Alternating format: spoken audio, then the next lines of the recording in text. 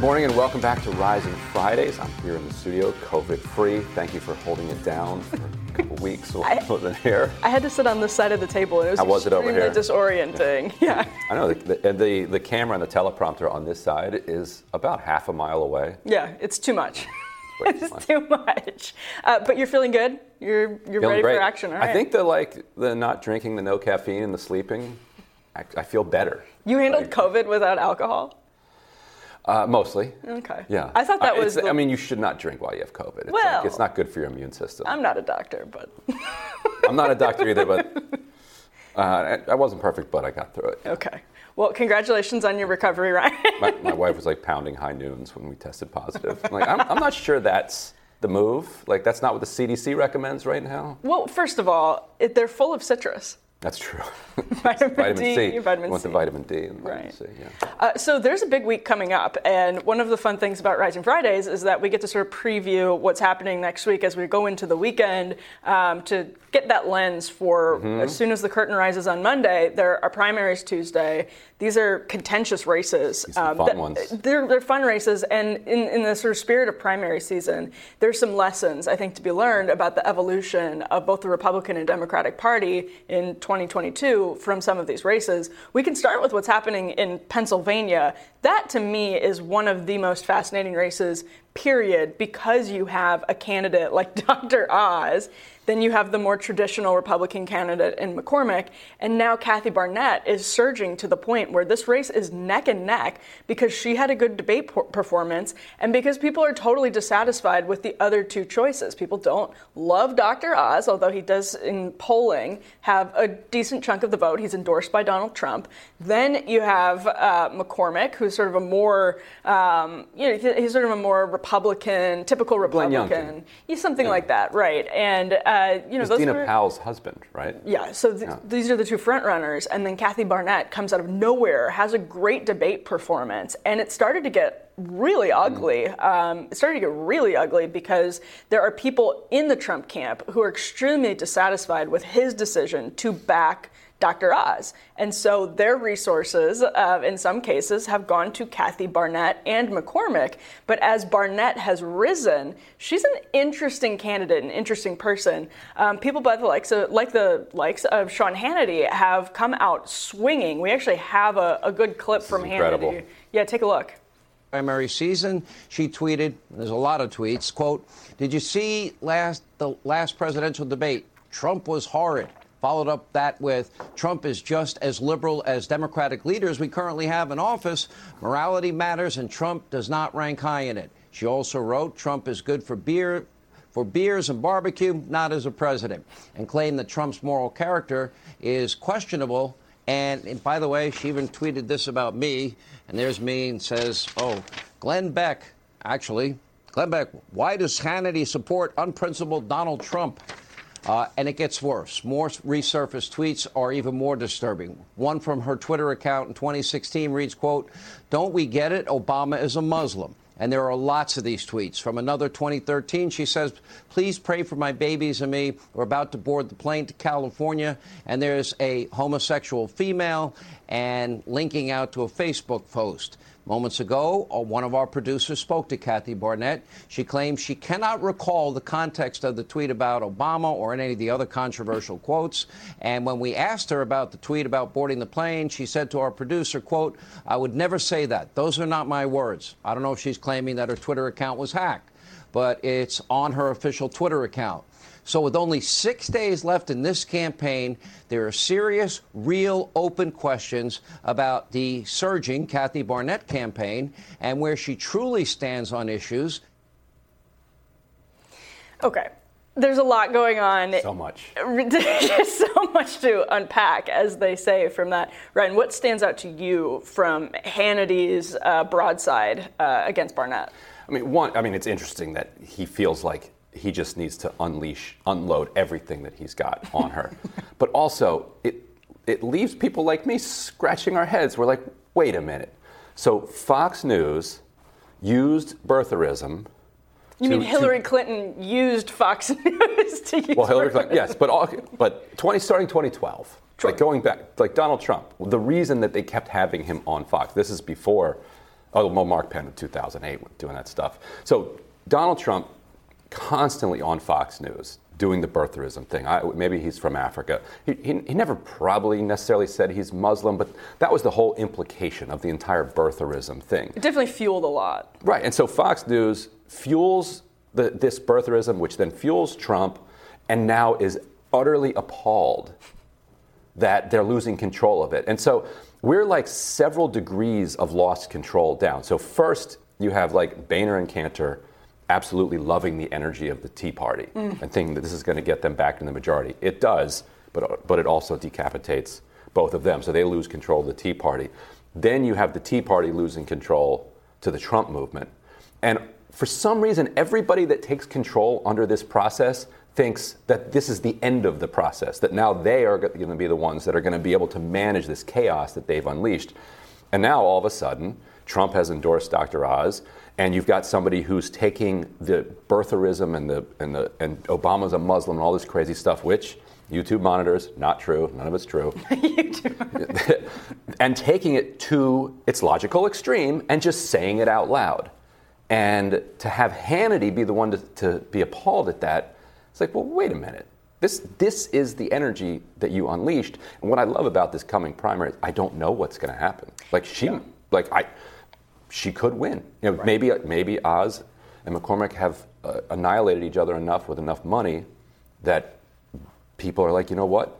This is the next generation of Trumpism, whether Trump's with her or not. I don't know, what jumped out to you about it? It's so interesting that Trump endorsed Dr. Oz. I mean, it's obvious on its face, it's obvious. But Dr. Oz is sort of problematic from if you are a hardcore Trump voter, Dr. Oz is not somebody that you want to hold your nose and have to vote for. Trump's argument is that Dr. Oz is who can win the general election. And that's what he said about Kathy Barnett. He said, this is not somebody who can take this seat in November, vote for Dr. Oz. But Dr. Oz, first of all, I saw this yesterday, was very supportive of Jussie Smollett. Like he has, because he's been a fixture in pop culture, he has all of these alliances with people and just past interactions, pleasant interactions, with people that especially sort of Republican-based voters detest right now, in large part because that's something that Trump tapped into. And so Trump is using this line that Dr. Oz is who can win the general election, and Dr. Oz at the same time was a really early booster of gender assignment not surgeries, but affirmation treatment for dysphoria. So you go back a long time, and this is something that's played in the primary. That's part of the oppo that's sort of been flung back and forth in the race, like to journalists and conservative media. That's been huge. So it's totally splintered in the way that even Vance and Mandel in Ohio didn't, because Barnett was so strong on Oz on abortion. In that debate, just came out swinging. Now the polling is neck and neck. And what could happen, and this is something to always remember with primaries, the polling is not always very good. And things happen quickly and can happen quickly before the race. So it could be possible that Oz has a 10-point lead and wins comfortably in a way that like Vance did after he got the Trump endorsement. Or this could be, less than 1 percentage point of a win for someone. We don't know. Yeah.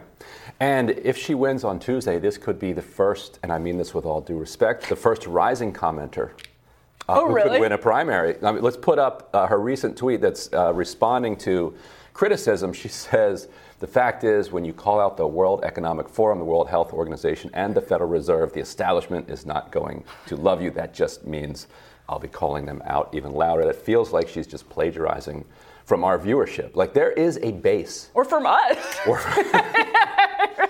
There is a base for this type of thing. Let's talk about her, though, because there's like just days before the primary. Yeah. Like the vetting process of her is happening in just a matter of hours. So what we know she was grew up in Alabama, right? She says that she was raised on a pig farm without insulation or running water, like an outhouse. We know that she wrote a memoir, so we know that she lived in Virginia for a very long time, perhaps until recently. We also know she ran against Madeline Dean, a Democratic member of Congress in suburban Philadelphia, lost by 30, which that's what you're going to do in 2018 against, was it 2018 or 2020? People can look it up on Ballotpedia. So she's been in Pennsylvania for a couple years.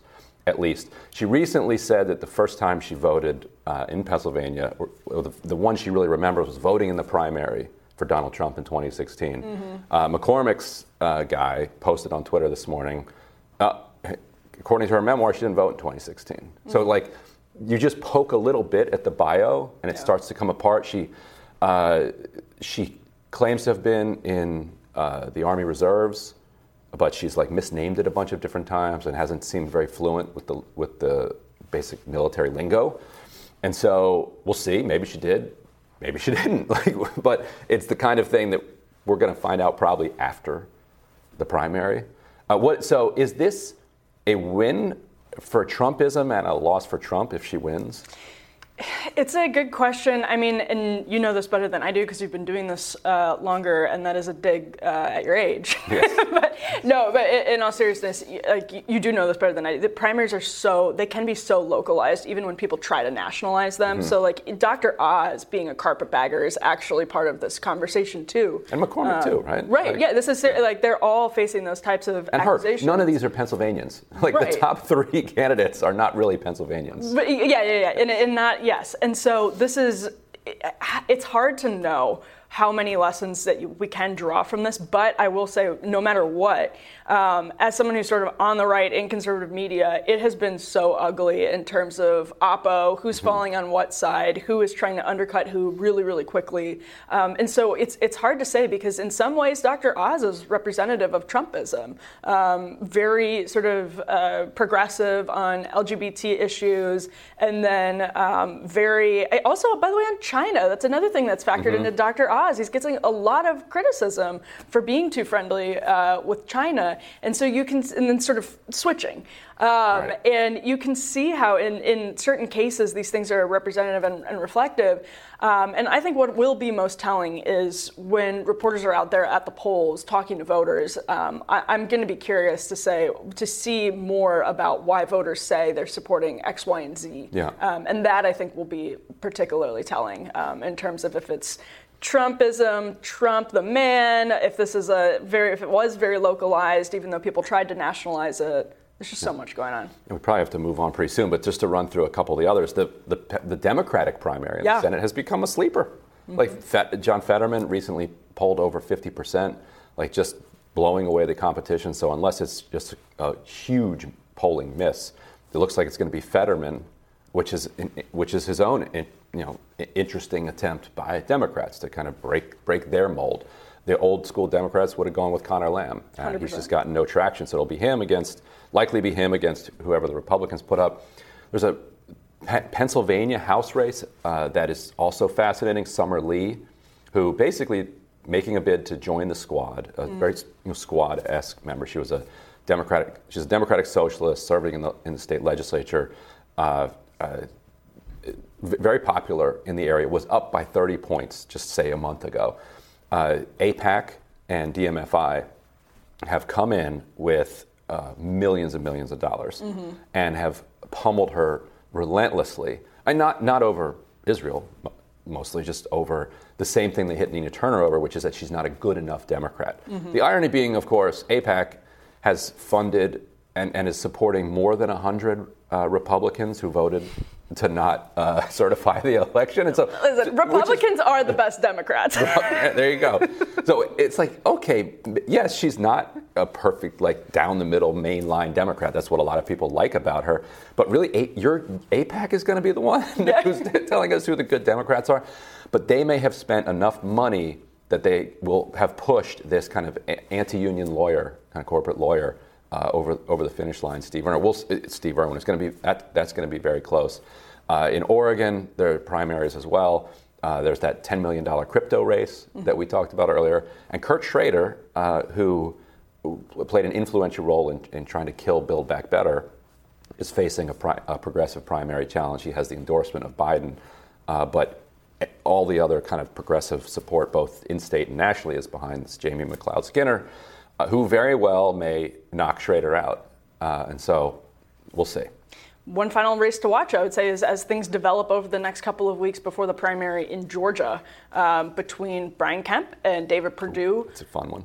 This is a big one. Trump has backed Purdue, and then Mike Pence has actually elevated his involvement on the Kemp side, which is really interesting. Really interesting. President, former vice president on different sides of a huge race that has very big implications, or very big implications in terms of like how the message of 2020 was interpreted. And that's by in a couple of weeks, right? And end of May. And Kemp is looking pretty good in that race because Republicans like him, right? I mean, the only thing that he didn't do is steal the election for Trump. So this is where we should wrap, because it is a good point about, as you're interpreting and will be interpreting primary results over the course of the cycle, but particularly in the next few weeks, these are so localized in ways that national media often completely distorts and tries to make them fit into these clean, easy narratives about Democrats or Republicans or the establishment or the anti-establishment, crazy people, non-crazy people, and it just doesn't always fit.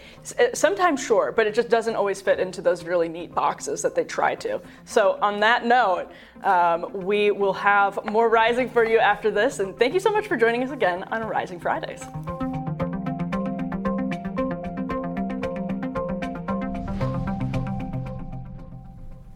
Emily, what's on your radar? Well, just a few days before the Dobbs leak upended American politics, Forbes dropped a detailed investigation into TikTok live streams, poring over hard evidence. And here's what reporter Alexandra Levine wrote.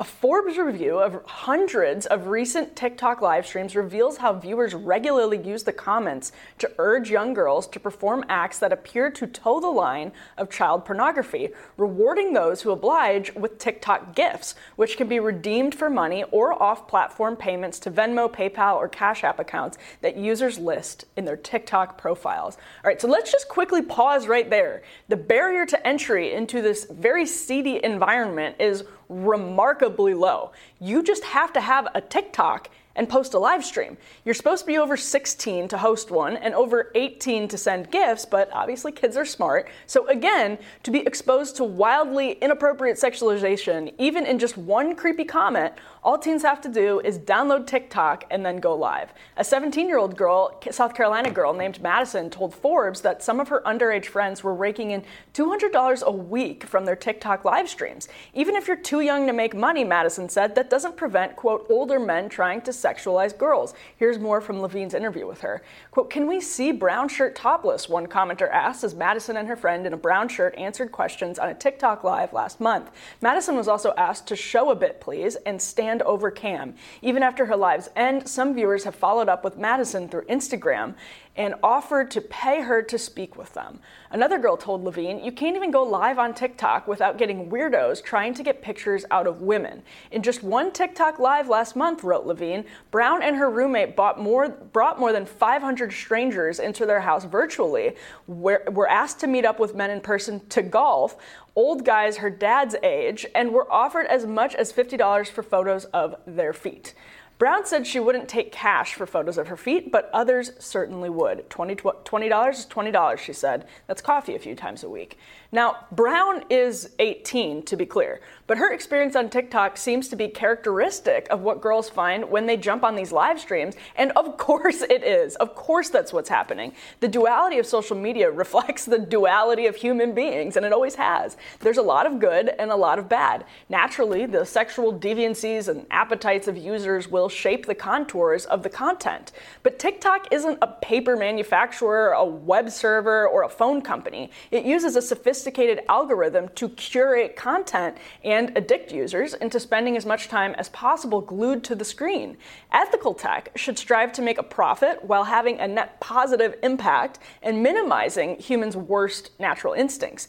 If you're, say, the Chinese government and members of your ruling party are installed all over the staff and control of the most popular app in America, where the children of your adversary are spending hours of their formative years, how might you approach TikTok? By the way, that's not hypothetical. That is actually what's happening with TikTok. China knows how powerful TikTok is as a cultural weapon because ByteDance runs its parallel app very differently there, with government propaganda, strict time limits, and mandatory pauses. Now, I'm not saying that's what should happen in America, but to stay in parents' good graces, TikTok has some limits here. They're just enormously difficult to enforce. And the damage is already done once a sexual comment aimed at a young girl is posted. Again, this has happened throughout human history. When I was in high school, I remember at one point the moral panic was over chat roulette, except it was more of a joke at the time than a moral panic. This is when social media was relatively new, YouTube itself was relatively new, and in retrospect, there really was nothing funny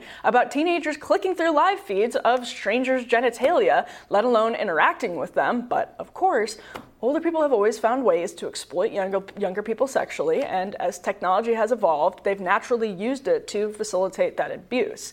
Yet TikTok is on another scale entirely. The app is bad for many reasons, from national security to wrecking our attention spans, but this one is especially clear-cut. This is happening every single day under our noses, and we will never be able to repair the damage done to each kid who encounters exploitive content just today, from the moment I finish this sentence until the moment my head hits the pillow. It may seem normal in the age of the internet, and I think it actually does to those of us who grew up with instant messaging apps and later social media, which connects people anonymously in many cases of all ages without any community accountability together at the swipe of a thumb. We're not meant to live like this. So where are all the voices who clamor for corporate boycotts of objectionable content when that content is merely politically intolerable to them? We can all agree TikTok is at least facilitating this abuse of its live stream technology. So why is nobody calling for an advertiser boycott? TikTok was slower out of the gate in ad revenue, but now most of its revenue comes from ads. And you can see just this spring, a report found that TikTok's ad revenue is expected to triple this year. Triple. Quote, skyrocketing interest in the platform among consumers and brands alike is propelling TikTok's ad revenue, which is expected to overshadow Twitter and Snapchat's ad revenue combined, Marketing Dive wrote, analyzing a new report from Insider Intelligence. So there's your answer. TikTok is lucrative. Corporate America will ignore the glaring ethical lapses and cash out until consumers and regulators make it harmful for them to do otherwise. So as consumers, let's get right on that. Ryan, this drives me crazy because every time Tucker Carlson says something that people on the far left deem objectionable, they call for corporations to exert more power over political discourse, right? Corporate boycott of Tucker, pull out of Laura's show, and as your corporation, you are, exerting your idea of what the political discourse should look like with your corporate power and your money. Nobody talks about a corporate boycott of TikTok. There's absolutely nothing. Do you think it's because a lot of people, there's an age gap, they don't understand exactly how bad TikTok is, they don't know how easy it is for older men to just dive into these live streams that young girls are doing with their friends? Or do you think it is because, honestly, it's not worth it for them to even consider if they have such a lucrative sort of ad placement on TikTok? They probably also don't really understand what TikTok's revenue model is. Sure, yeah. And also don't have a specific target. So it's like you want Tucker Carlson's show, or Bill O'Reilly being a good example. They targeted Bill O'Reilly, you wanted Bill O'Reilly off the air. You talk to Dove and all the other companies that you see advertising, or whoever was advertising at the time on the O'Reilly factor. You pressure them to take the ads down. There's an ABC that people can understand. Whereas when it comes to TikTok, it's like, well, how do you kind of demonetize that creep who was asking for that thing? It's like the problem is the whole thing, rather than any particular show that you can find a particular advertiser supporting.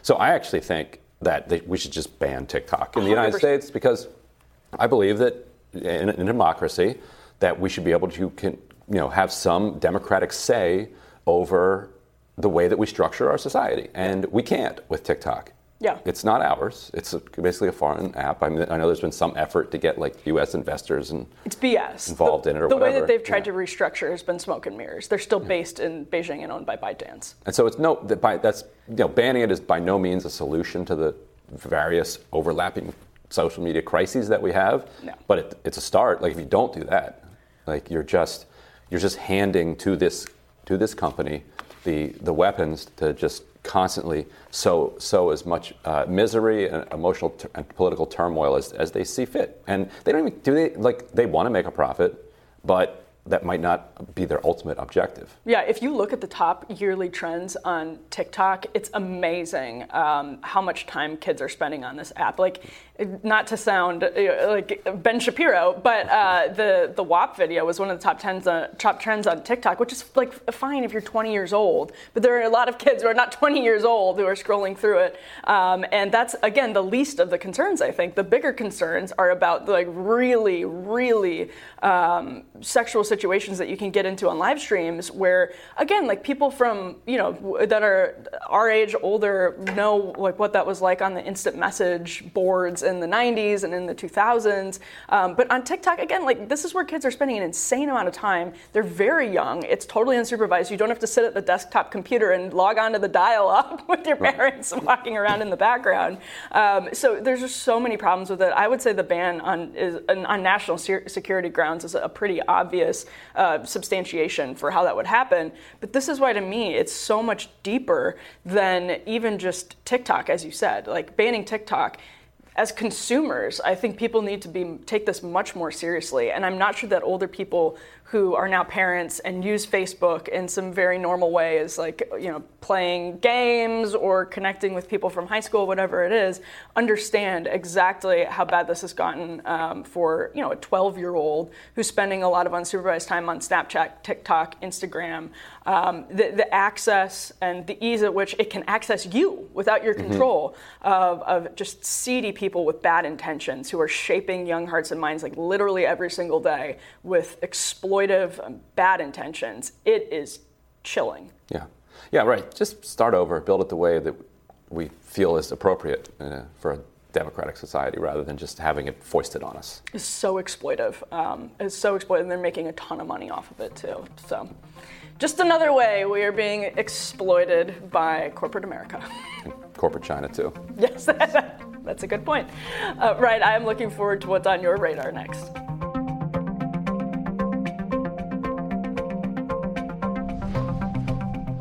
The United Nations and the World Food Program are reporting that nearly 20 million people in Afghanistan are facing a serious crisis of hunger. It's a crisis primarily driven by the United States. To help unpack and explain this, we're fortunate to be joined now by Professor Shah Mehrabi. He's a professor of economics at Montgomery College and chair of the Central Bank of Afghanistan's Audit Committee, and also a member of the board of the Central Bank of Afghanistan.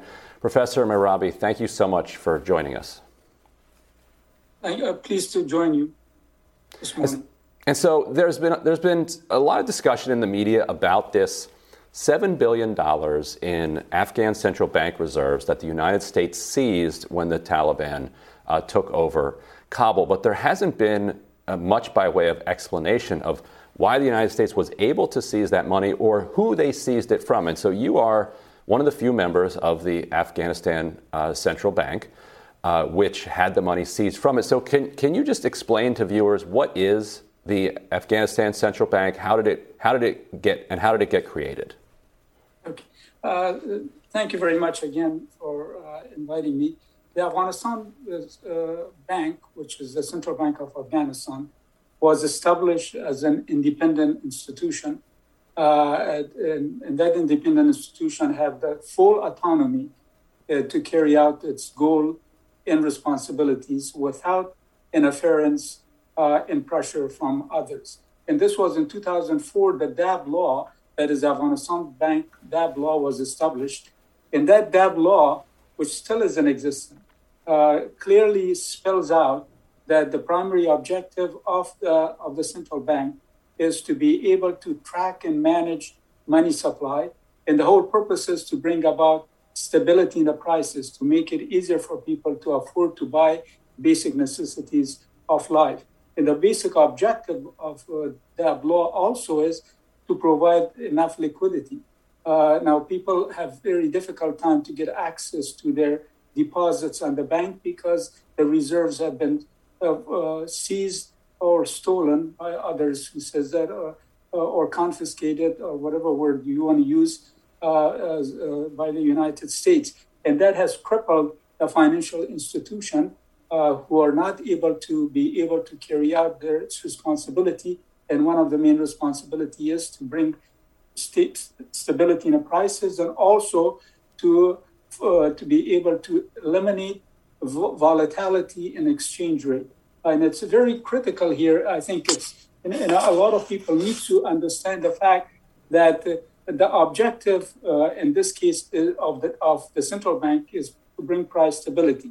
And to be able to do that, then the central bank needs to engage in foreign exchange auctions.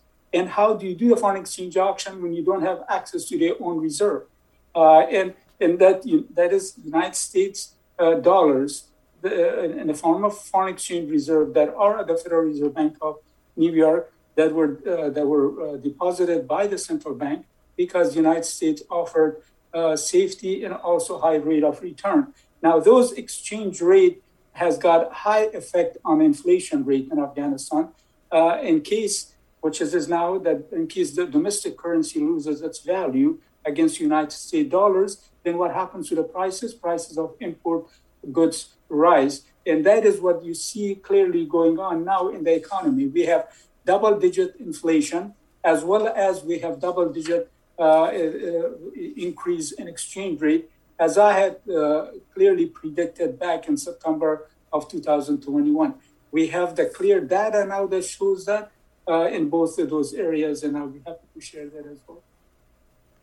So the counter argument is obviously devastating for the people of Afghanistan. The obvious counter argument that people in the States say is if you release the funds, it goes into the hands of the Taliban and funds nefarious activities on the part of the Taliban. What's your response to that very common argument that gets thrown around in this debate? Why is that wrong, basically? Okay, this is the first point that needs to be brought up. I think, and the public needs to know that these reserves are reserves that belong to Afghan people. And Afghan people established an independent entity, it's called Central Bank, and they entrusted this institution based on that law that was the Central Bank law, vested the management and maintenance of these reserves on this Central Bank of Afghanistan. For the purpose of safeguarding the value of the international value of Afghani vis-a-vis that of dollar in Europe, and also to be able to maintain confidence in Afghanistan money and exchange rate policy. Now, President Biden obviously split those in two, and then I will come to that later on. But now the important point here that I brought up a minute ago is that one has to understand that the central bank is independent entity, and it still follows the laws and the laws that were established during the prior regime.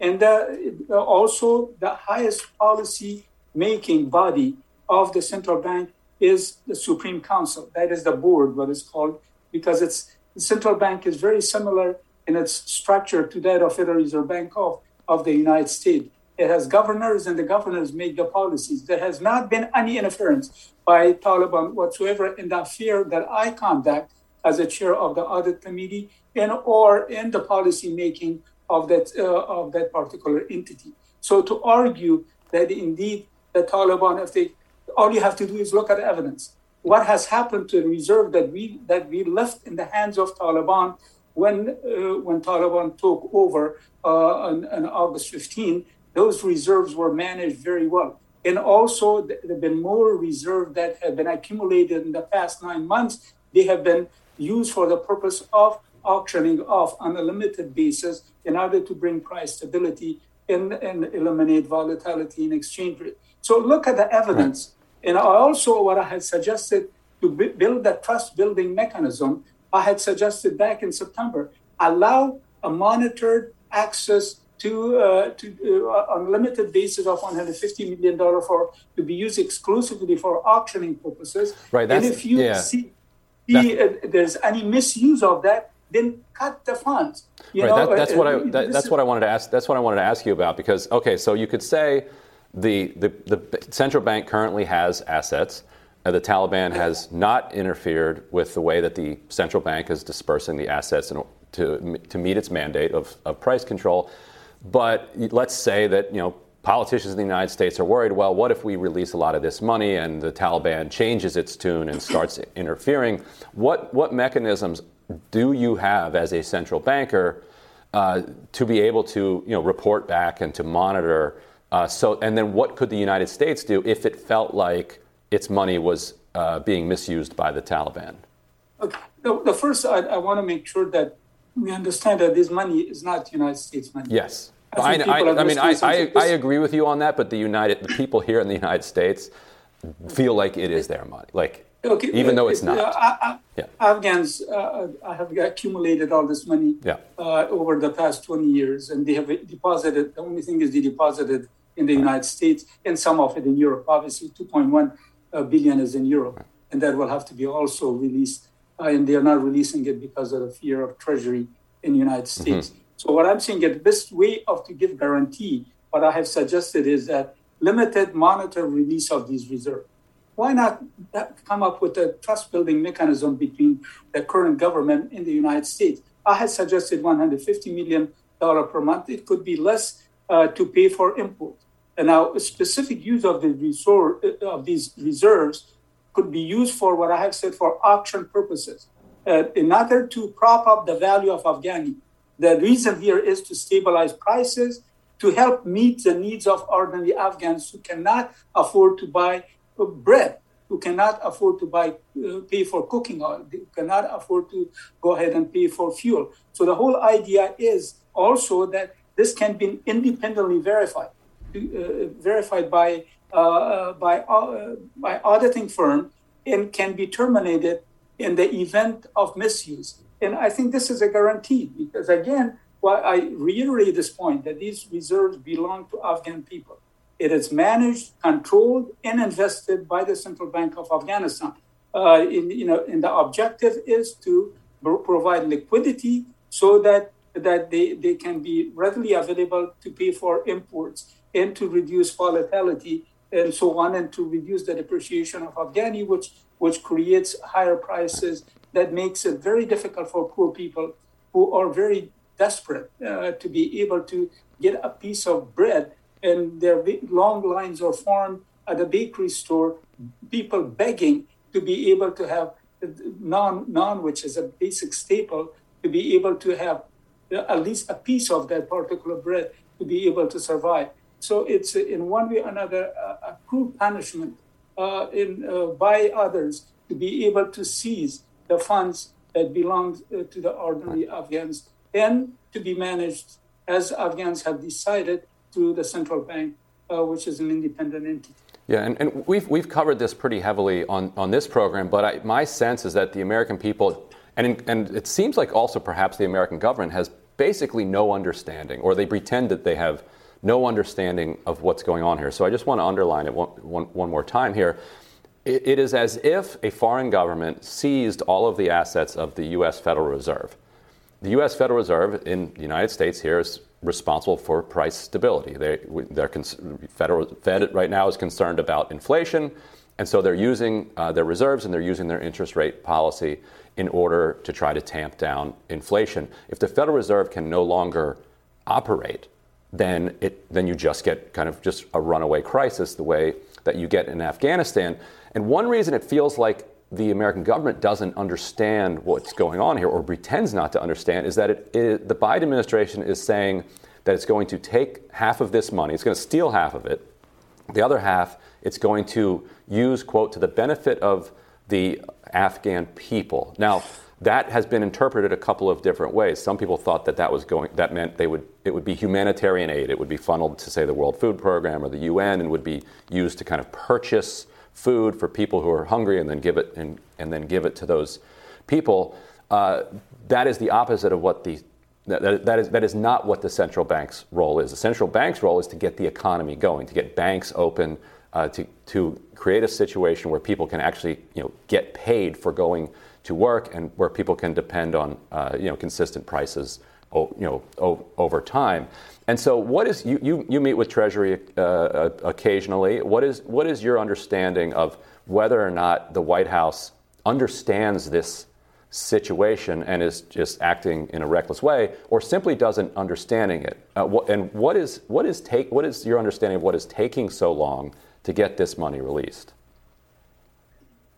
I think there's a political reasons for why there's been that these reserves have not been released expeditiously, and it's not only the USD, United States dollars that exist in the form of reserve, the Federal Reserve Bank, but also Afghani banknotes. Afghani banknotes also have not been released because that, again, the United States initially did not give a comfort letter to Poland printing company to release Afghani banknotes. That still have not been released. While Treasury has facilitated that is comfort letter, then there's been logistic problem, one, and then also since there's no corresponding bank, here the Central Bank of Afghanistan cannot go ahead and transfer money to any other entity outside Afghanistan to be able to meet its debt or other obligation. So the Treasury definitely understand that. This is a political decision that was made by President Biden.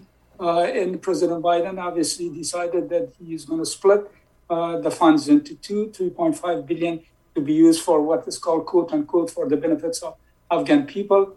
And then the other 3.5 to be set aside for September 11 plaintiff to be litigated in the court. Now, this policy, really, I've argued, it's designed to decapitalize the central bank and to dismantle it. It's very simple overall. And I think I have argued also the whole policy of allowing a plaintiff of September 11, I strongly believe they can be compensated, but they could be compensated through other means rather than spending Afghanistan reserve. I think we spent now in the last 2 months, $53 billion for Ukraine purposes. There are ways that we could also facilitate this or come up with expenditure for the purpose of settling the 9/11 plaintiff. But I think to take away the 2.5 billion out of our 7 billion allocation is, as I would say, is totally unjustified. And there's no economic reasoning for how that split came into being, except the fact that it was a politically comfortable decision for President Biden and the Treasury to go ahead and come up with this particular arrangement. Great. Well, Dr. Mehrabi, thank you so much for joining us. Really appreciate it. Thank you very much. I'm not sure this one's going to end strategically the way our government thinks it is. No, just a disaster waiting to happen, and a disaster unfolding as we speak, for no reason except spite. My take, anyway. We'll have more Rising right after this.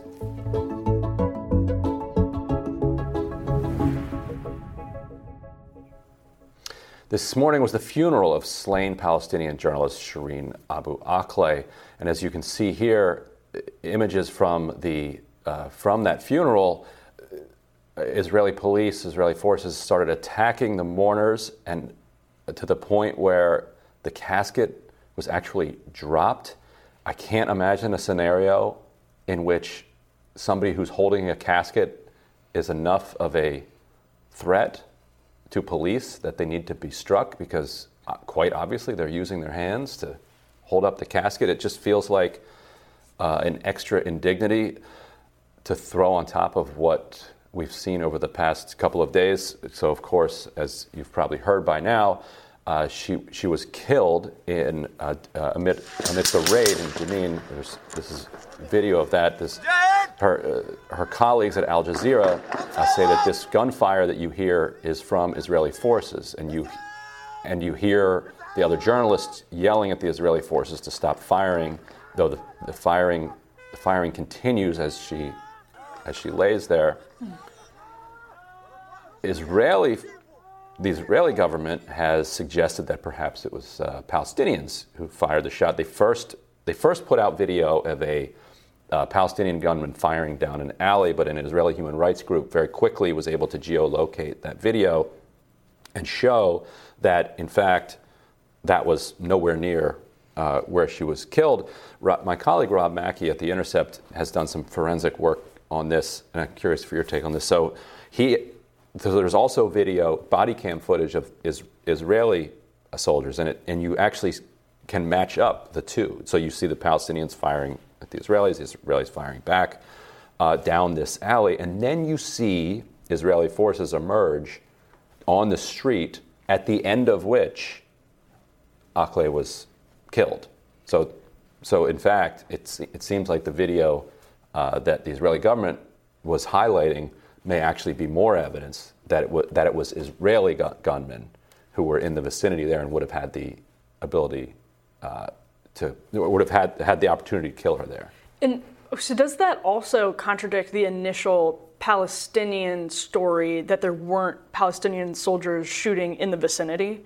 It would if those claims were made, because there clearly were armed Palestinians who were firing off rounds. This is what's within a couple miles of the killing.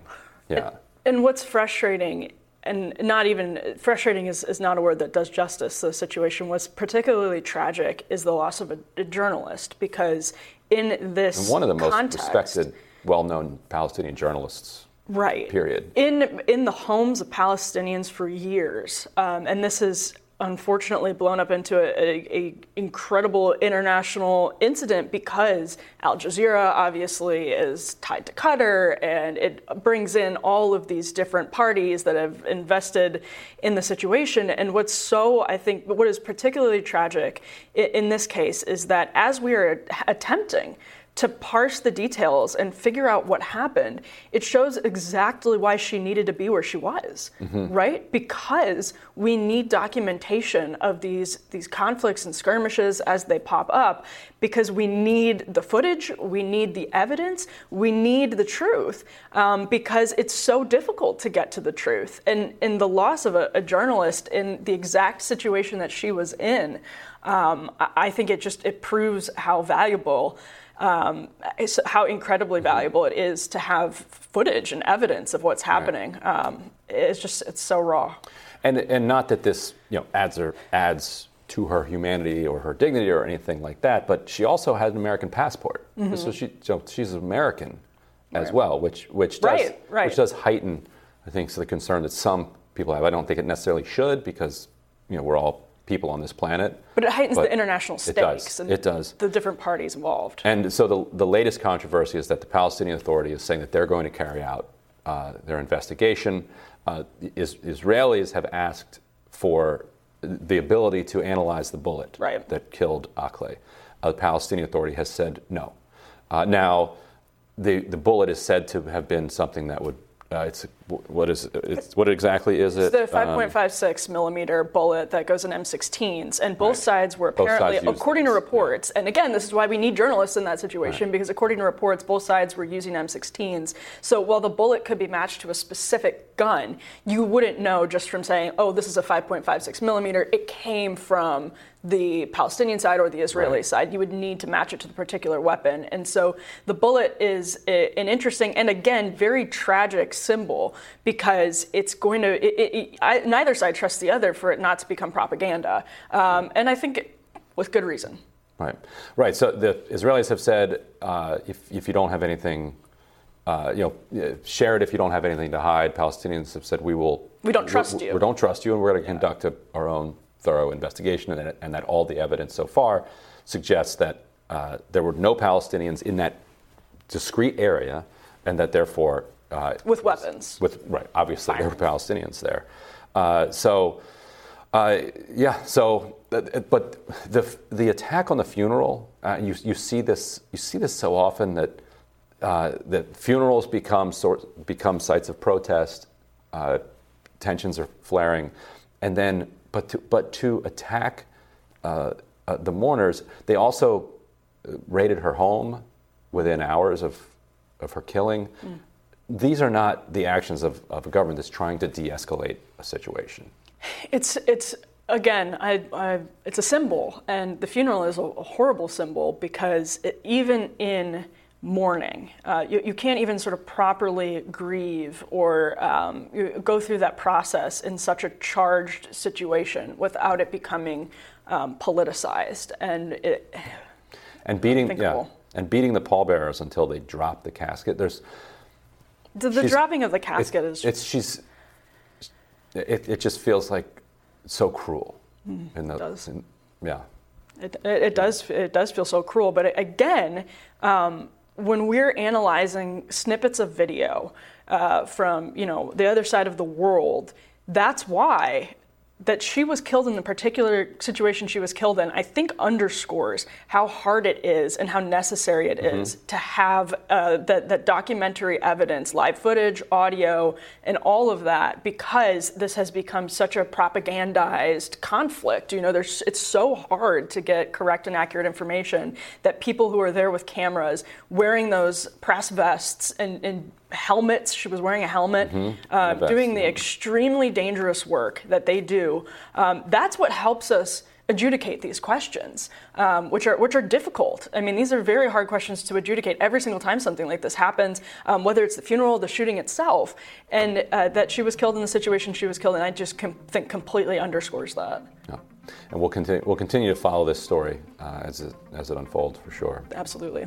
We'll have more Rising right after this. Stick around.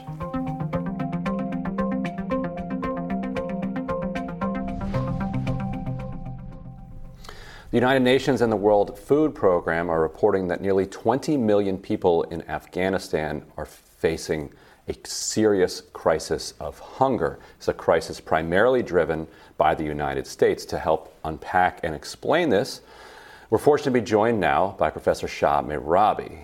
He's a professor of economics at Montgomery College and chair of the Central Bank of Afghanistan's Audit Committee, and also a member of the board of the Central Bank of Afghanistan. Professor Mehrabi, thank you so much for joining us. I'm pleased to join you this morning. And so there's been a lot of discussion in the media about this $7 billion in Afghan central bank reserves that the United States seized when the Taliban took over Kabul. But there hasn't been much by way of explanation of why the United States was able to seize that money or who they seized it from. And so you are one of the few members of the Afghanistan Central Bank, which had the money seized from it. So can you just explain to viewers what is the Afghanistan Central Bank? How did it get created? Okay. Thank you very much again for inviting me. The Afghanistan Bank, which is the Central Bank of Afghanistan, was established as an independent institution. And that independent institution have the full autonomy to carry out its goal and responsibilities without interference and pressure from others. And this was in 2004, the DAB law, that is Afghanistan Bank DAB law, was established. And that DAB law, which still is in existence, clearly spells out that the primary objective of the central bank is to be able to track and manage money supply. And the whole purpose is to bring about stability in the prices, to make it easier for people to afford to buy basic necessities of life. And the basic objective of that law also is to provide enough liquidity. Now, people have very difficult time to get access to their deposits on the bank because the reserves have been seized or stolen by others, who says that, or confiscated, or whatever word you want to use, by the United States. And that has crippled the financial institution who are not able to carry out their responsibility. And one of the main responsibility is to bring stability in the prices, and also to be able to eliminate volatility in exchange rate.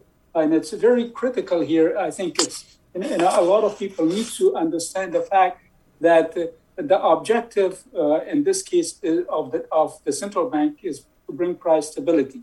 And to be able to do that, then the central bank needs to engage in foreign exchange auctions. And how do you do a foreign exchange auction when you don't have access to their own reserve? And that is United States dollars in the form of foreign exchange reserve that are at the Federal Reserve Bank of New York that were deposited by the central bank because the United States offered safety and also high rate of return. Now, those exchange rate has got high effect on inflation rate in Afghanistan.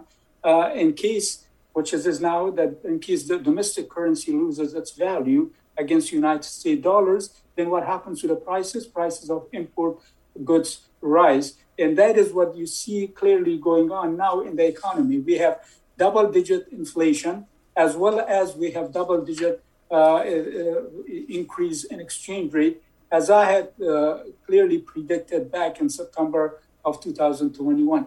We have the clear data now that shows that in both of those areas, and I'll be happy to share that as well. So the counter argument is obviously devastating for the people of Afghanistan. The obvious counter argument that people in the States say is if you release the funds, it goes into the hands of the Taliban and funds nefarious activities on the part of the Taliban. What's your response to that very common argument that gets thrown around in this debate? Why is that wrong, basically? Okay, this is the first point that needs to be brought up, I think, and the public needs to know that these reserves are reserves that belong to Afghan people. And Afghan people established an independent entity, it's called Central Bank, and they entrusted this institution based on that law that was the Central Bank law, vested the management and maintenance of these reserves on this Central Bank of Afghanistan. For the purpose of safeguarding the value of the international value of Afghani vis-a-vis that of dollar in Europe, and also to be able to maintain confidence in Afghanistan money and exchange rate policy. Now, President Biden obviously split those in two, and then I will come to that later on. But now the important point here that I brought up a minute ago is that one has to understand that the central bank is independent entity, and it still follows the laws and the laws that were established during the prior regime. And also the highest policy-making body of the central bank is the Supreme Council. That is the board, what it's called, because the central bank is very similar in its structure to that of Federal Reserve Bank of the United States. It has governors, and the governors make the policies. There has not been any interference by Taliban whatsoever in the affair that I conduct as a chair of the audit committee or in the policy making of that particular entity. So to argue that indeed the Taliban, all you have to do is look at evidence. What has happened to the reserve that we left in the hands of Taliban when Taliban took over on August 15? Those reserves were managed very well. And also there have been more reserves that have been accumulated in the past 9 months. They have been used for the purpose of auctioning off on a limited basis in order to bring price stability and eliminate volatility in exchange rate. So look at the evidence. Right. And also what I had suggested to build that trust building mechanism, I had suggested back in September, allow a monitored access to unlimited basis of $150 million to be used exclusively for auctioning purposes. Right. And if you see there's any misuse of that, then cut the funds. That's what I wanted to ask. That's what I wanted to ask you about, because so you could say the central bank currently has assets. The Taliban has not interfered with the way that the central bank is dispersing the assets to meet its mandate of price control. But let's say that politicians in the United States are worried, well, what if we release a lot of this money and the Taliban changes its tune and starts interfering? What mechanisms do you have as a central banker to be able to report back and to monitor? And then what could the United States do if it felt like its money was being misused by the Taliban? Okay. The first, I want to make sure that we understand that this money is not United States money. Yes. I agree with you on that, but the people here in the United States feel like it is their money, even though it's not. Afghans have accumulated all this money over the past 20 years, and they have deposited. The only thing is they deposited in the United States, and some of it in Europe. Obviously, 2.1 billion is in Europe, and that will have to be also released. And they are not releasing it because of the fear of treasury in the United States. Mm-hmm. So what I'm saying, the best way to give guarantee, what I have suggested is that limited monetary release of these reserves. Why not come up with a trust-building mechanism between the current government and the United States? I had suggested $150 million per month. It could be less to pay for import. And now a specific use of these reserves could be used for what I have said for auction purposes. In order to prop up the value of Afghani, The reason here is to stabilize prices, to help meet the needs of ordinary Afghans who cannot afford to buy bread, who cannot afford to pay for cooking oil, who cannot afford to go ahead and pay for fuel. So the whole idea is also that this can be independently verified, verified by auditing firm, and can be terminated in the event of misuse. And I think this is a guarantee because, again, why I reiterate this point that these reserves belong to Afghan people. It is managed, controlled, and invested by the Central Bank of Afghanistan. And the objective is to provide liquidity so that they can be readily available to pay for imports and to reduce volatility and so on, and to reduce the depreciation of Afghani, which creates higher prices that makes it very difficult for poor people who are very desperate to be able to get a piece of bread. And their long lines are formed at a bakery store, people begging to be able to have naan, which is a basic staple, to be able to have at least a piece of that particular bread to be able to survive. So it's in one way or another a cruel punishment by others to be able to seize the funds that belong to the ordinary Afghans and to be managed as Afghans have decided through the central bank, which is an independent entity. Yeah, and we've covered this pretty heavily on this program, but my sense is that the American people, and it seems like also perhaps the American government has basically no understanding, or they pretend that they have no understanding of what's going on here. So I just want to underline it one more time here. It is as if a foreign government seized all of the assets of the U.S. Federal Reserve. The U.S. Federal Reserve in the United States here is responsible for price stability. Fed right now is concerned about inflation, and so they're using their reserves and they're using their interest rate policy in order to try to tamp down inflation. If the Federal Reserve can no longer operate, then you just get kind of just a runaway crisis the way that you get in Afghanistan. And one reason it feels like the American government doesn't understand what's going on here, or pretends not to understand, is that the Biden administration is saying that it's going to take half of this money, it's going to steal half of it, the other half it's going to use, quote, to the benefit of the Afghan people. Now, that has been interpreted a couple of different ways. Some people thought that meant it would be humanitarian aid. It would be funneled to, say, the World Food Program or the UN, and would be used to kind of purchase food for people who are hungry and then give it to those people. That is the opposite of what that is not what the central bank's role is. The central bank's role is to get the economy going, to get banks open, to create a situation where people can actually get paid for going to work, and where people can depend on consistent prices over time. And so, what is you meet with Treasury occasionally? What is your understanding of whether or not the White House understands this situation and is just acting in a reckless way, or simply doesn't understanding it? And what is your understanding of what is taking so long to get this money released? I think there's a political reasons for why there's been that these reserves have not been released expeditiously, and it's not only the USD, United States dollars, that exist in the form of reserve, the Federal Reserve Bank, but also Afghani banknotes.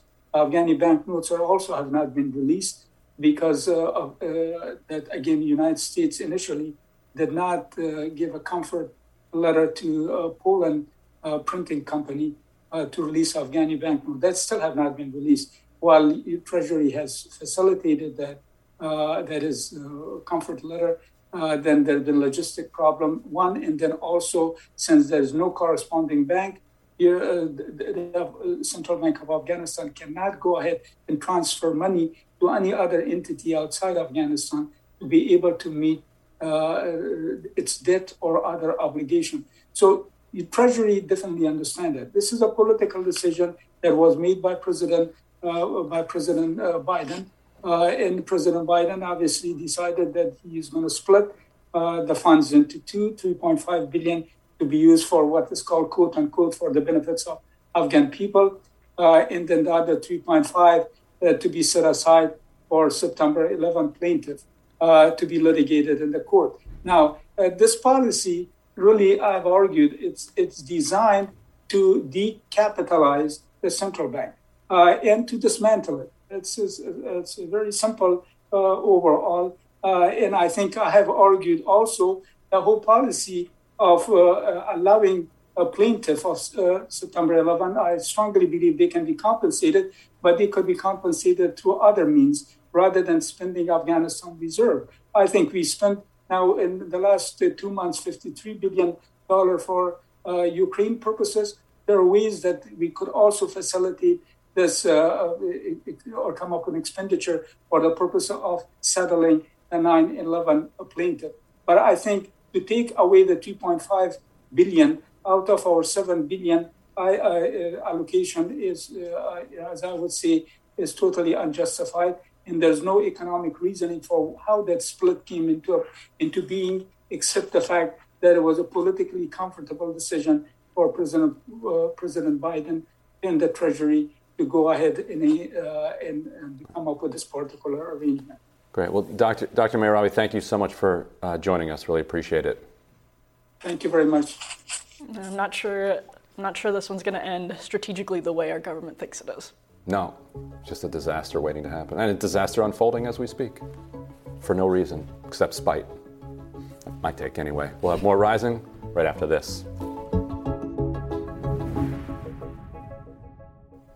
All right, John Lubecki is joining us now. And John and I started talking, I can't remember, a while ago now, after my radar that I did about the use of psychedelics and entheogens in treating the post-traumatic stress disorder, depression, and generally a pretty favorable radar about psychedelics. John reached out and said, hey, I was a participant in a study in which these psychedelics were used, and I have since become a federal lobbyist on behalf of their use. And so we've been trying to get him on the show for a while now, but in the intervening period, he went over to Ukraine, to Poland, to Romania, to Moldova, doing all sorts of relief and refugee work. And so first, are you back in the United States? I am. I'm back in my apartment, at least for a couple of weeks. And then the plan is to actually go back for a few months. And so we want to talk about psychedelics, and we're going to do that a little bit later. But first, I wanted to hear about your experience over there. So did you have any experience in this field, or did you just see this crisis going on and just hopped on a plane and went over? How did you find yourself in Ukraine? So I'm a veteran, served 4 years in the Marine Corps, 8 years in the Army. I deployed to Iraq. I had firsthand knowledge of what a war-torn country looks like and the incredible need for humanitarian assistance. Was sitting, in my apartment after the war started, trying to figure out how I could best help. A lot of people in my life were very afraid I was actually going to go join the Ukrainian army. And I got a call. Was that a possibility, or were you no chance? So I'm Polish, and part of the reason I went to Poland is my father passed last year, and he always wanted to go back to Poland and never actually made it. So I made a promise within a year I was going to go. And I had an opportunity, got a call in the middle of the night from a friend of mine saying, hey, do you want to go to Romania and Moldova and help refugees? And I said, are we leaving in the morning, or do I have some time to pack? About a week later, got on a Turkish Air flight, flew to Romania, dropped off medical supplies as well as food supplies and hygiene supplies there. And then me and a partner, Chris Furnish, who did a fantastic job, we went to the Moldovan border, went to Chisinau, and went and worked in refugee centers there. I saw the enormity of the work, so I said, we need to do more trips, and said, can we do one to Poland? They said, sure. I also had, there's another person that works at MAPS, Liana Galuli, who was in Poland, who messaged me while I was in Moldova asking if I could come help coordinate some volunteers. And I said, sure, let me go home, take care of my dog, and then I'll be back. Showed up. Gotta let the dog out. Mm-hmm. Oh, absolutely. And Part of the reason I came back this time was she's moving down with my stepson and my ex to South Carolina to be able to take care of her for a couple of months. But got there, and when I was in the Marines, I was a loadmaster, and between the Marines and the Army, I did logistics, warehousing, that type of thing. And I walked into the warehouse and realized the situation I was in and just got to work, completely reorganizing, setting up the warehouse for efficiency so shipments could go in and out, coordinating the food distribution routes and movements to warehouses within Ukraine. When I go back, we'll be looking at opening a warehouse in Moldova, as well as beefing up the warehouses that we have within Ukraine to be able to better and more easily move food and medical supplies to outlying areas, and shortening those supply chains, because I know diesel gas is expensive here back home, but there's miles long lines for diesel, and it's rationed to 10 liters per person. So when you don't have diesel fuel in that country, you've got to shorten the supply chains and use less diesel.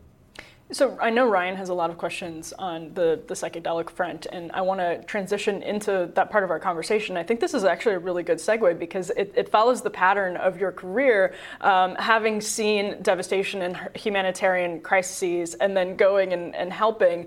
But so many veterans seem to be at the forefront of the movement to start getting legalization for psychedelics being used for medicinal purposes. It really seems like it has heavy veteran involvement. So I wanted to ask you, first of all, how you got involved and why you think it is particularly that veterans are so involved, beyond just yourself, but so involved in this movement to start changing our norms around how psychedelics are used for medical purposes. So how I got involved was I came back from Iraq in end of October 2006. Within 60 days, I put a loaded 9mm to my temple and I pulled the trigger. A squib load, a manufacturing defect in the ammunition, is the reason I'm alive. I have 5 attempts like that. I've slit my wrists. I've tried to overdose. After my final suicide attempt in November of 2013, the VA finally got me actual weekly counseling every week. And one week, my doc had an issue on the inpatient floor and said, I can't meet with you. Can you meet with my intern?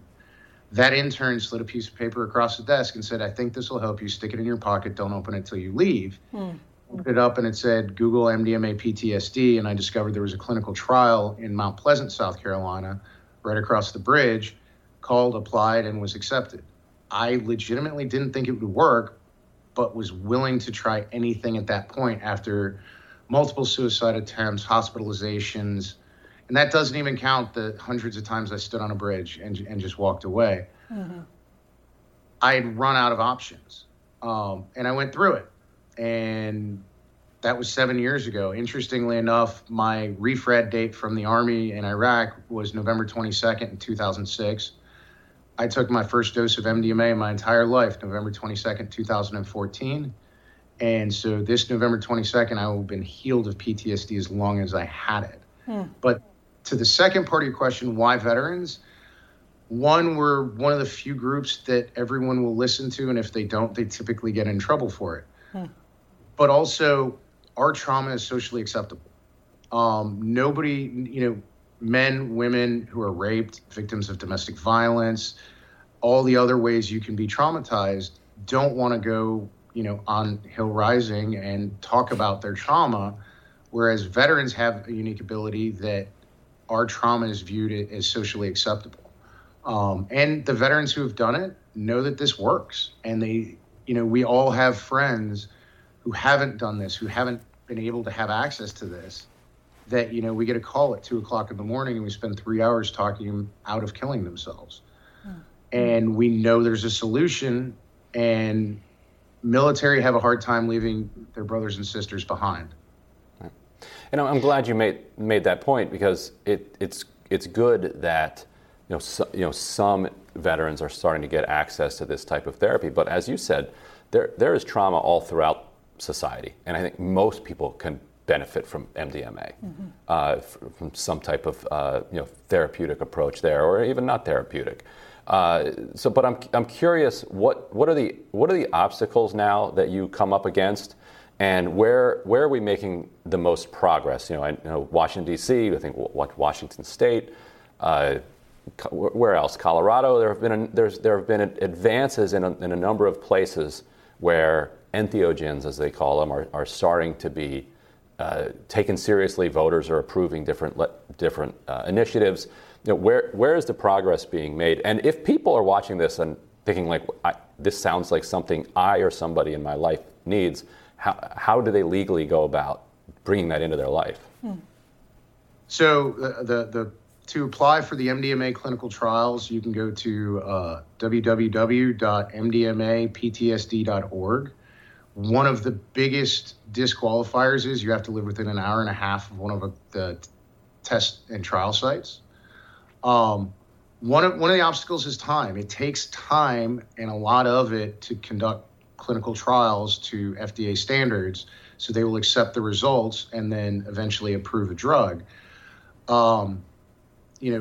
MAPS, which started this, was founded in 1985. I did the phase 2 trial 7 years ago.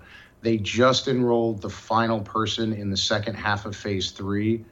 And depending on the results, if the results are anywhere near where phase 2 and the first half of phase 3 were, we should see FDA approval late next year. You're seeing a lot of the roadblocks with the phase 3 trial starting, and the results from that have somewhat lifted. Funding is always an issue.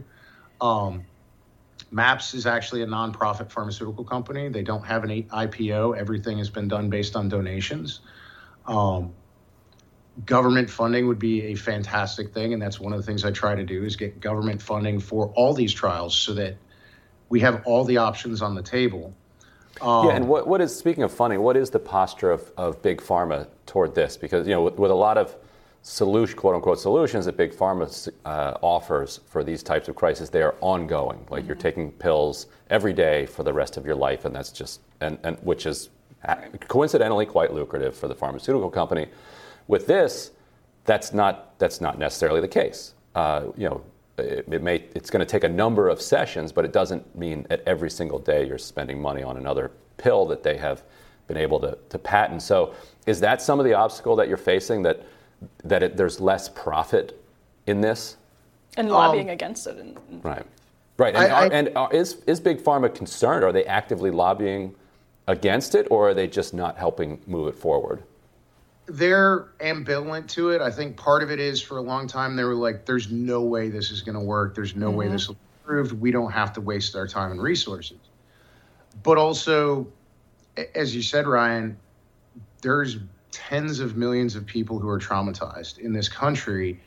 And, this is a 4-month protocol. It includes 84 hours in total of therapy time, split between 2 separate therapists. And so you can only do so many people at a time, that I think they basically view it as there'll be enough traumatized people for everybody. That's not where I see resistance. Where I see resistance and active lobbying against psychedelics is usually from either law enforcement or the addiction recovery industry. So Well, John, I was going to say, if people haven't been following this very closely, they may think of it sort of in the way that medical marijuana was a joke for a long time and obviously abused through loopholes for recreational purposes. But this is not that at all. I mean, this is a very sort of scientific and medical treatment. So if you could tell us a little bit about, for people who aren't familiar with it, what the therapy looks like and what your experience was on that journey to recovery as you were undergoing the therapy, I think that would be really helpful. Absolutely. And so the FDA doesn't get mad at me. I do have to say this is in clinical trials. There are risks, and it does not work for everyone. Right. But so it's split up into non-drug sessions and drug sessions. So you have 3 90-minute non-drug sessions, very similar to if you've ever gone and sat down with a therapist. And then you do an 8-hour-long therapy session under the influence.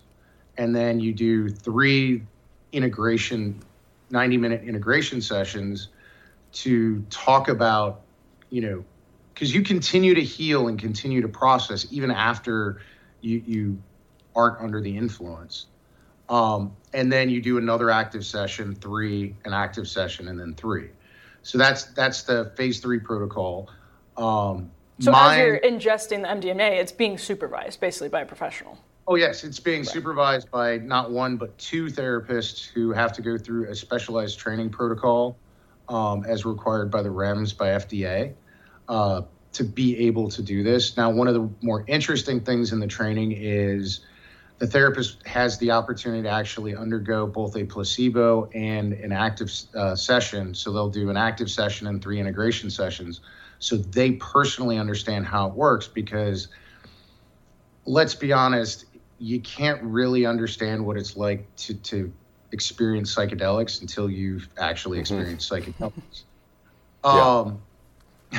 And so I say it's like doing therapy while being hugged by everyone in the world who loves you in a bathtub full of puppies licking your face. Yeah, I mean, no, go ahead. Sorry. One thing to understand is everybody looks at this as, hey, take a pill or take this, ingest this substance, and you're fixed. And that's not what this is. The medication, or if you're talking psilocybin or ibogaine, puts the mind, body, and spirit in the place it needs to be so that therapy can work. It breaks down those barriers to having that therapy actually work. This wasn't a fun experience. It wasn't traumatic, like, say, prolonged exposure therapy, which is like beating on a nerve till it doesn't feel. But I went through all the worst things I ever experienced in my life. I intended on walking in and talking about Iraq, and I talked about abuse I suffered as a child, being bullied, trauma from Iraq, the trauma of coming home and having my wife move out 2 weeks before I got home and didn't even know it till I got home. So it really does clear all the trauma out. And me personally, it taught me therapy can actually work. If you put in the work, you put in the effort. And so when I've had traumatic events happen in my life since I went through it, as an example, I had a gentleman drown in a lake behind my house. I went in, pulled him out, did CPR, and he died in my arms. There was a gunshot victim in Charleston, similar situation. My son got very sick on a cruise ship, was life flighted by the Coast Guard. After those, I went and I talked to a therapist for a couple of months, and I processed it, and I'm fine. As a matter of fact, one of the first things I did when I got back from Ukraine was pick up the phone and have a conversation with a therapist to talk about some of the stuff that I experienced. Because I value my mental health, but I also know that if I ever get PTSD again from some new trauma, this is available. And the street name for MDMA, as everybody knows, is ecstasy. But in the very early days of it, there was debate among people who were discovering it that it actually should be called empathy. Now that doesn't catch on because it's not. Who wants to take empathy in a club or whatever? You can imagine why ecstasy won out in the marketing over empathy. But to me, empathy, and I'm curious if your take on this, has always made a lot more sense because under MDMA you just get this overpowering sense of empathy for other people, and I would suspect that could help you work through those traumas, because if you feel like if there's some type of anger that you have at somebody, say for leaving 2 weeks before you get home, under the influence of empathy, you can start to see the world from other people's perspectives in a way that just simply isn't necessarily possible for most people outside of that. And I can imagine that could help you process those traumas. Is that getting close to what you experienced? Although I know it's hard to put it in words. That's part of it. Now, one of the other things that MDMA does through empathy is it builds trust with everyone around you. Mm-hmm. So, for example, one of the issues when I was growing up was I had a therapist break ethics and divulge my abuse to my abuser rather than reporting it. So I had that coupled with 12 years in the military and being terrified of mental health because that would end your career. I had a very healthy distrust of therapists. That did not occur when I was under the influence, and I could talk to the therapists. It also mutes the amygdala, which is the fear response in your brain, so you don't get panic attacks. It keeps you from overreacting in the moment while you're going through it, so you can process it in a fairly normal fashion. But you are correct. It allows you to see different perspectives and have empathy for other people, but also empathy for yourself. A lot of it was, I thought the bad things that happened in my life was because I was a bad person. And, that I somehow deserved what had happened to me. And it allowed me to have empathy for myself. Great. Well, John, thanks so much for joining us, and welcome back anytime to update us on your travels over there or on your ongoing journey. So thanks again for joining us. Thanks for having me. I think we could talk to John all day, Ryan. I think we could. And Ryan's too modest, but he actually wrote a book about this. It's called "This Is Your Country on Drugs," so you can check that out. Very old book, but yes, it goes into a lot of this. Yeah. We'll be back with more Rising after this. There's a baby formula shortage that has finally captured the attention of the media, although I would say, Ryan, by the time it did catch the attention of the media, it was much too late. There's a lot to talk about here. We can talk about sort of the bottlenecks that exist just in our supply chains and in our regulatory spheres. But I want to start off by asking, do you think the fact that this baby formula exists and is part of this ongoing supply chain crisis that stems from so many global issues that have sprung up over the past couple of years, whether it's the pandemic, what's happening in Eastern Europe, inflation. I mean, there's just so much going on here. But do you think the lack of attention on this reflected a media blind spot for the last, couple of months? I mean, Ukraine has blotted out a lot of coverage, but reasonably so. Right, yeah. But it shouldn't have taken it to get to this level for it to be noticed. And it's the FDA, the White House, and the industry itself, are all collectively to blame here. But it also exposes just this kind of inability that the United States is developing to just produce things. Mm-hmm. We can go backwards. So it starts with Abbott, right? Which makes one of the most popular baby formulas, which is the one we use with simulacrum or whatever it's called. It's a word that is just I never was able to get in my head. It was like, that's the one that's sim. That's the one we're going to get. Yes. There was a whistleblower that Abbott says was somebody they fired and is full of BS. But at the same time, the whistleblower said that there were these unsafe conditions going on in this Michigan plant. There were then 4 babies who got sick who'd been using the formula. 2 of them died. FDA says that there's enough reason to think that it may have come from here. Abbott says it didn't come from there. So then basically just like everything gets recalled and shut down. Right. And safety is obviously important. You do not want these bacteria-riddled formula going into a newborn. Right. They could die. Right. 2 did die. We don't know if it was because of that, but it's possible. Right.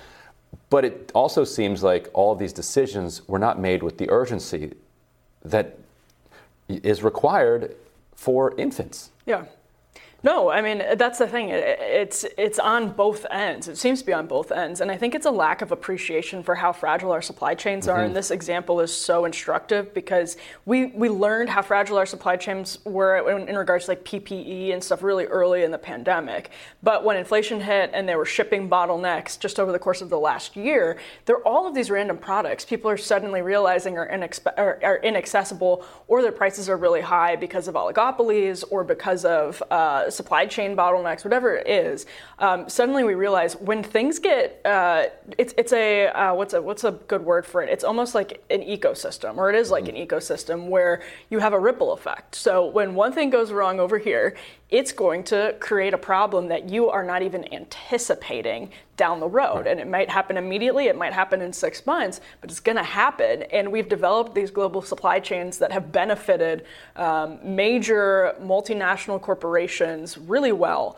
And our government has been in bed with those corporations through cronyist systems of regulation, whether it's at the FDA or anywhere else. And this just is it's such a complete wake-up call as to how mismanaged that system is. We take for granted under normal circumstances how easy it is to get things like baby formula, and then we realize this is a life or death situation, and it's dependent on our government and the multinational corporate system. And we've also set up a system where we have made it more profitable for the executives of these companies to basically skim the money than to reinvest it back into their business through these stock buybacks. And so Abbott did some gigantic, massive stock buyback with their profits, which boosts the share price of the stocks.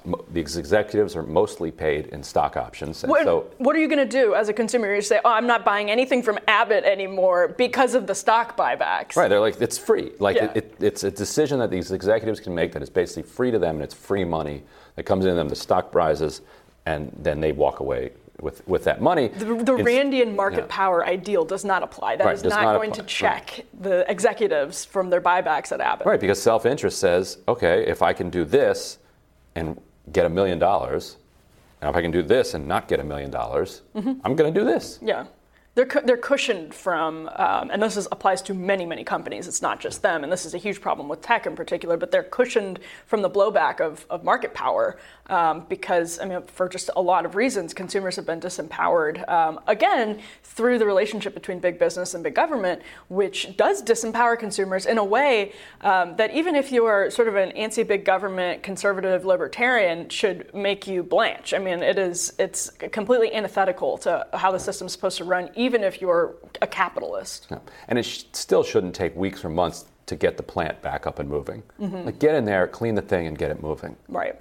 Like, we don't have time for these babies don't have time for you to take months to just sit around and figure out how to get this done, because now you're getting into a psychological situation where you're seeing this huge increase in demand. One company cited an 18% increase in demand for formula. And that's not because there's 18% more babies drinking 18% more formula. In fact, there's thirsty babies. It's been a slight glut.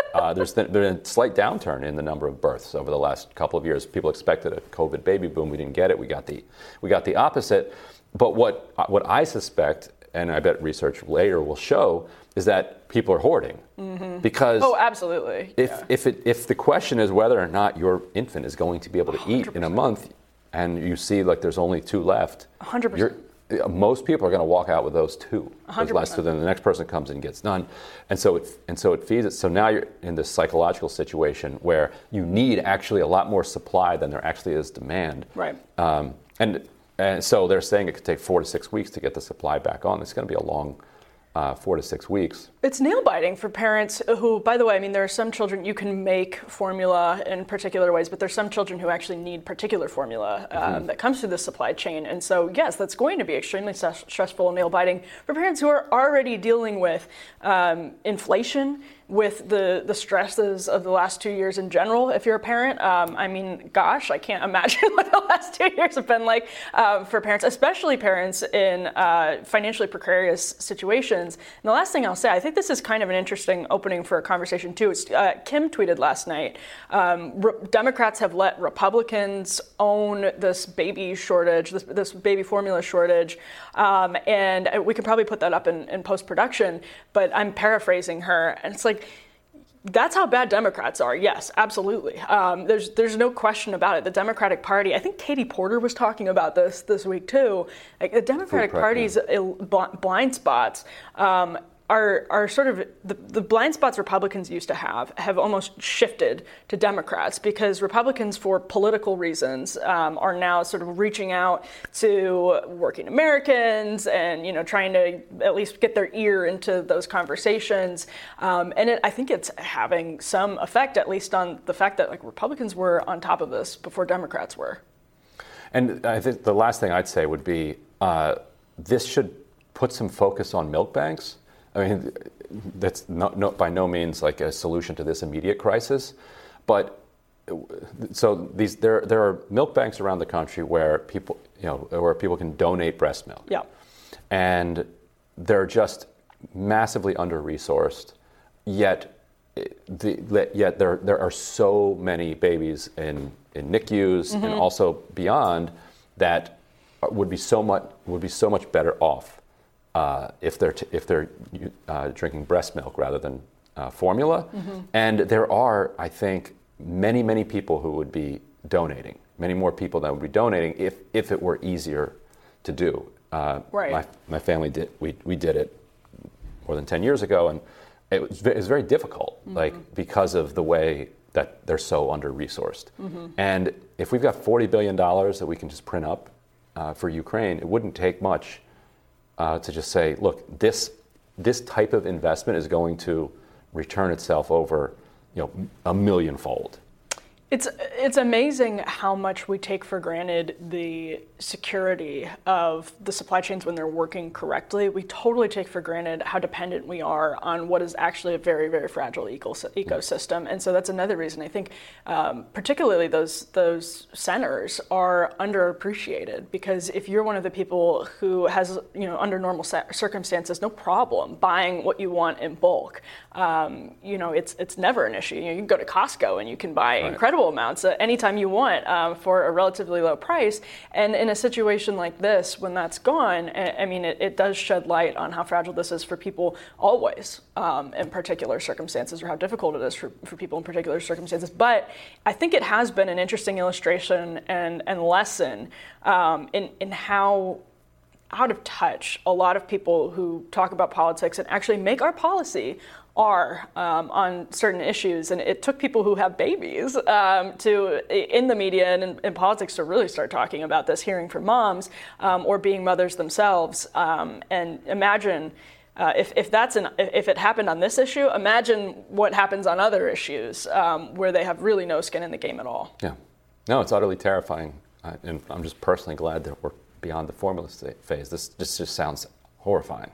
It completely sounds horrifying. Although hopefully, it's one of the situations that could have a silver lining, like the PPE situation early in COVID did, that we reshore supply chains and secure them. But that hasn't totally happened yet, so we'll see if it does. But yeah, I mean, if there is a silver lining to this, it's that it's a wake-up call. But that means it actually has to function as a wake-up call. Right, and maybe some consequences.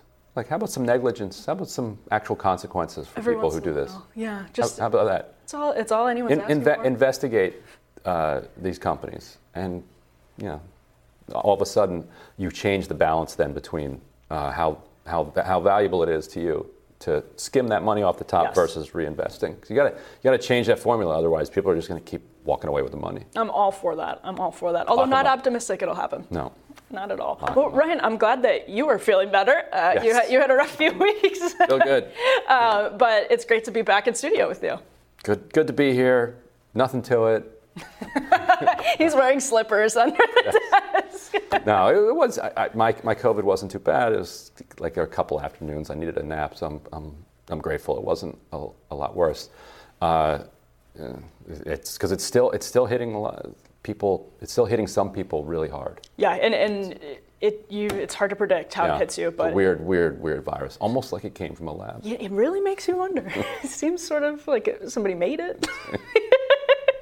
Well, on that note, don't forget to like, share, and subscribe so you never miss any Rising Fridays content. And for those of you who like to listen while on the go, we're also available anywhere you listen to podcasts. And by the way, we've gotten your feedback that we should read tweets because a lot of you listen to it. And if we just reference a tweet that's on the screen, you're not going to know what the tweet says. So thank you for that feedback. We will now be sure to read those tweets or documents that we put up on the screen going forward. It is great to know, though, that people are taking us with them on their commutes. We promise to do better. Yes, we do. We promise. Or we will suffer consequences. Yes, we will. Unlike the Abbott executive. Investigate and prosecute. Yes. Got it. All right. See you next Friday. Have a good weekend, everyone.